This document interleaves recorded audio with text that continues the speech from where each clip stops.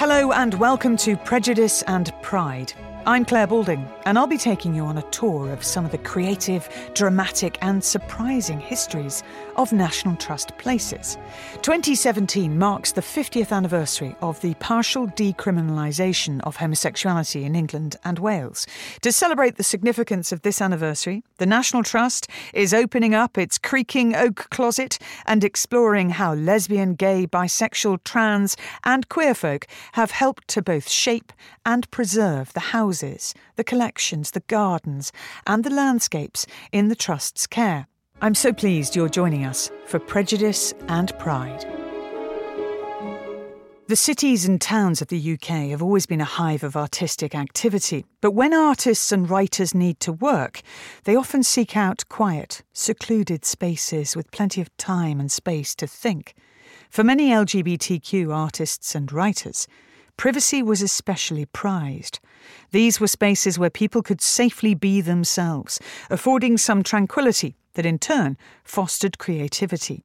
There are many examples of these retreats that are now in the care of the National Trust. For the war hero T.E. Lawrence, or Lawrence of Arabia as he's better known, his modest, whitewashed stone cottage, Clouds Hill in Dorset, was favoured for its seclusion.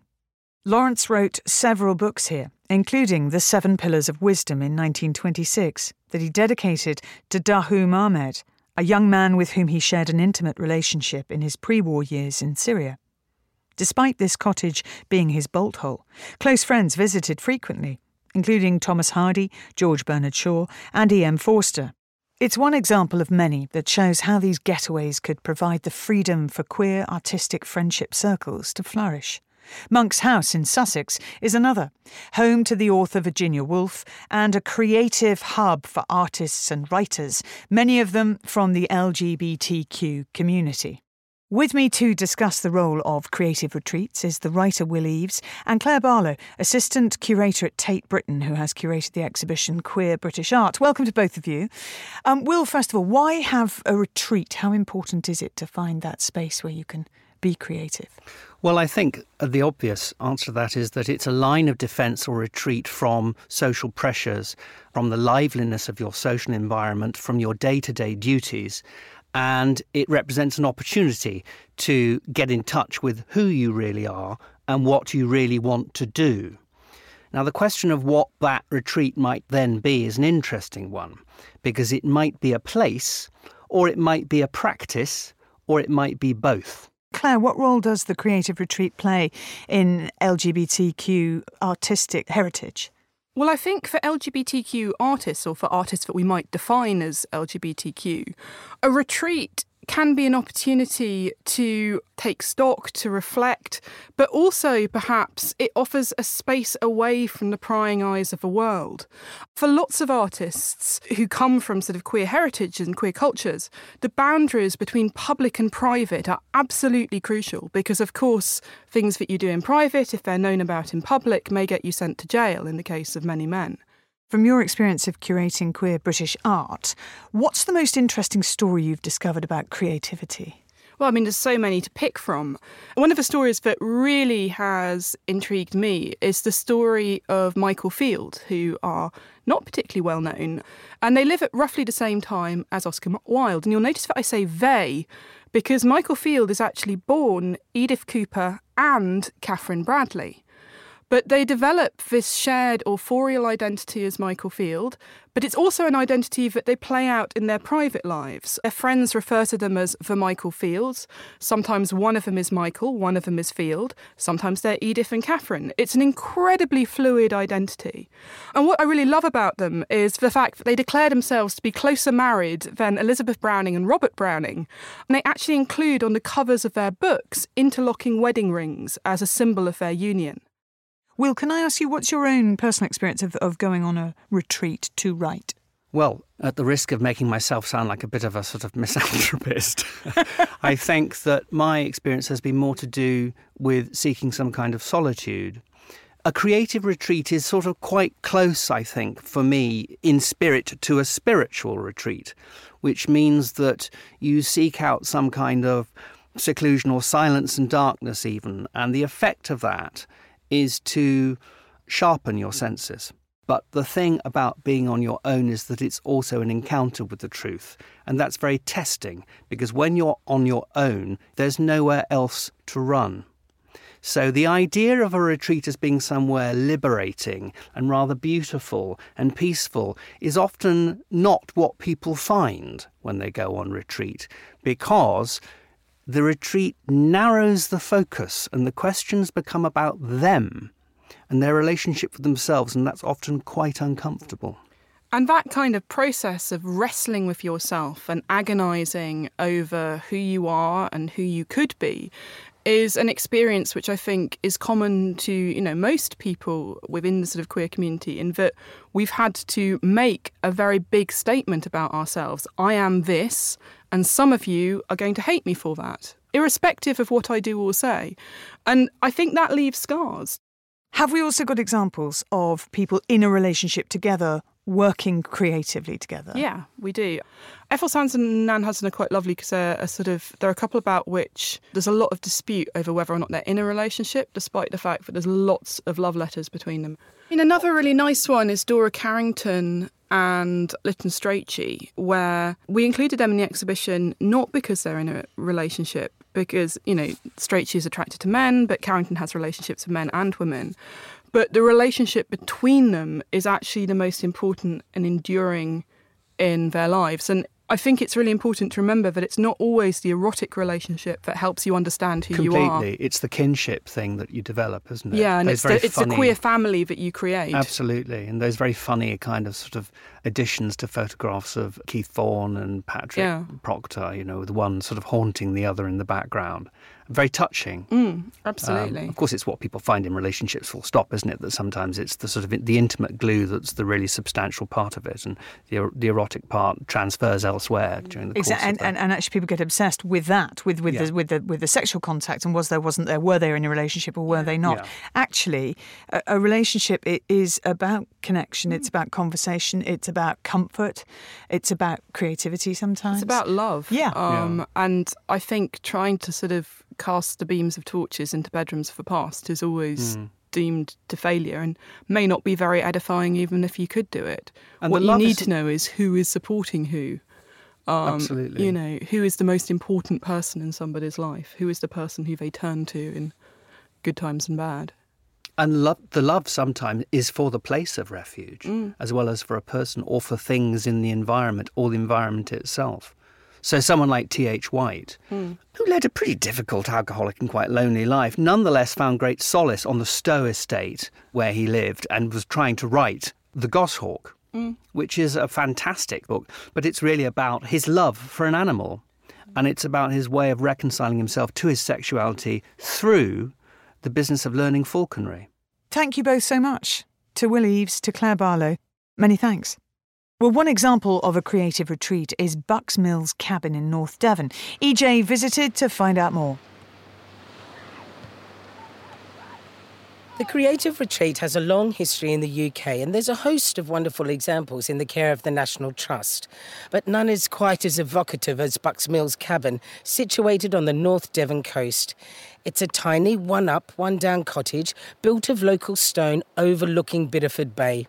In summers gone by, it was home to two artists, Judith Ackland and Mary Stella Edwards, who came here every year for almost 50 years after their first visit. They clearly adored the space, and Ackland bought it in the 1920s so that they could visit it whenever they wished.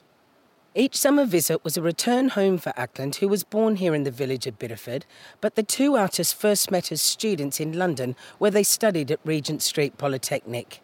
They produced a body of work here that's now displayed in major galleries throughout the UK.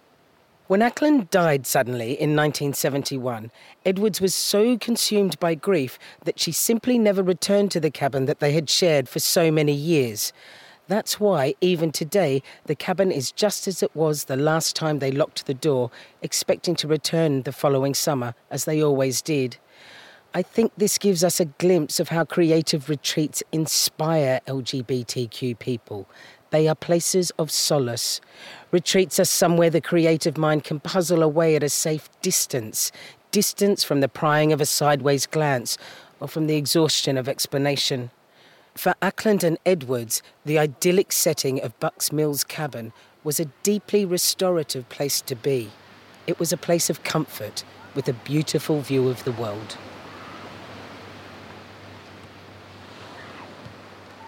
I'm walking down a bending path past a stone wall. It's very isolated. It looks like this might have been whitewashed once. Oh my, the view. It really is absolutely spectacular. I'm just down these stone steps. I'm going to meet Luke Johns, Ranger for the National Trust. Hello, Luke. Hi, EJ. How you doing? I'm really well, thank you, because it's so beautiful. It is. What a fabulous day to be out. Tell me what we're looking at, Luke. Yeah, OK. So we're looking out across Bideford Bay here, Bristol Channel. We are at the mouth of it. On a really clear day, you can see right out across the Wales. Luke, you're a ranger for the Trust. What do your duties involve? So I've been a ranger for about 5 years. I started as a volunteer, and now I've eventually, into the paid realms of it. And my duties are a very varied role. So we can be out working with schools to managing scrub, a lot of coast path. We look after about 2,500 acres of land here. Now tell me, the cabin isn't open very often, is it? No, that's right. So we only open the cabin maybe 1 or 2 times a year for public open days. The majority of when it's open is through artists in residence, locally and not, who use the cabin for maybe 2 or 3 days to a whole week to 2 weeks. And as part of that, they open the cabin to the public as well. Let's go and have a peek inside. Oh, gosh. You can smell it. Yes, yeah, you can smell that damp, that old smell. How big do you think this is, Luke? I would say it's no bigger than, 3 by 5 metres. So everything you see in here has pretty much been left entirely as Mary and Judith left it. Tell me about how the Trust acquired the property. Yeah, so after Mary died in 1989, it got passed on to an Ackland Edwards Charitable Trust who looked after it until when they couldn't no longer look after it and keep it in a good state of repair. So they gifted it and the land below us here on the slope to the National Trust. It started in about 2004 and I think we finally got it in 2008. And let's talk about that view. I mean, this is what they would have been painting, isn't it? Absolutely. So yeah, this is why they chose the cabin as an artist studio, painting such brilliant landscapes as that. I'm not biased, not because I live here, but yeah, it's absolutely, Bideford Bay and the changing light through the seasons and through the day, inspired them. Should we head upstairs, EJ, show you around up there? Oh, I'd love to. That's it, follow me up. And just mind your head on the way up, there's bits hanging up next to it here. Oh, it's so small and tight, isn't it? Oh. Lovely there we little go. Wooden steps. It opens up when we get to the top here. Oh. Luke, I can see something under the bed over there. Can we have a quick look at that? Yes, What's that? so it's a wicker basket. Yeah. So if we go around, if we pull it out, we can have a look. In here, you've got bits and pieces, paintbrushes, quills, old paints. And inside the cardboard box here, we've got more paintbrushes, pencils, all their arty equipment. It's really interesting because the colours are of the landscape and the sea. All the colours around us, vermilion, light red, a grey, a ivory black, a viridian tint. It's a very, very bright greeny blue. It's clear that the cabin and this space and the surrounding landscape was an inspiration to the two women, but in fact, it still is today. So I'm just going to step back outside, and here I find Kim Noceda. Kim, tell me what you're doing here. Well, I've been working as an artist in residence. I'm very lucky to be here at the cabin, really privileged. Tell me what you do as artists in residence. So once a year, I bring myself here and I just draw and get back to, I guess, my first love about art, which is sketching. And then I've also invited some of my students to work with me as well. How did the students find it? Well, same as me, I think. I think they found it really calming and very atmospheric. How did they respond? Well, I think they did really well. I've got some great drawings and I'm hoping that we'll have a chance to exhibit the work at the Burton Art Gallery, which is where the archive material is kept. So there's a real connection there. So there's all the letters that the ladies wrote to each other, which is one of the things that got me hooked, to be honest with you.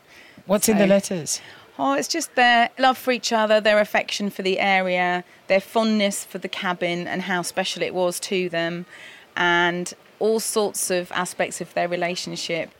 Does this environment affect your creativity?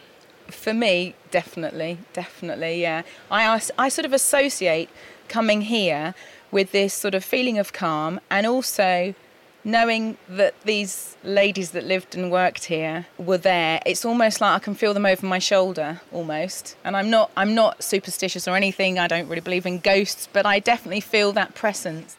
I imagine back then it must have been a place that was private for them. I think so. I think that was part of the appeal, because I really think, I mean, this is about as busy as it gets here. There's about half a dozen people on the beach. So certainly in the 20s, you maybe had a few fishermen. I think you could definitely hide out here if you wanted to. If I just take you inside, I can show you some of the work that they did while they were in here. Oh, I'd love that. Let's go. And here we are. What's this? So this is a kind of a catalogue of all of their paintings and a few photographs as well. And in it you can see exactly the sort of work that Judith and Mary Stella Edwards were producing at the time.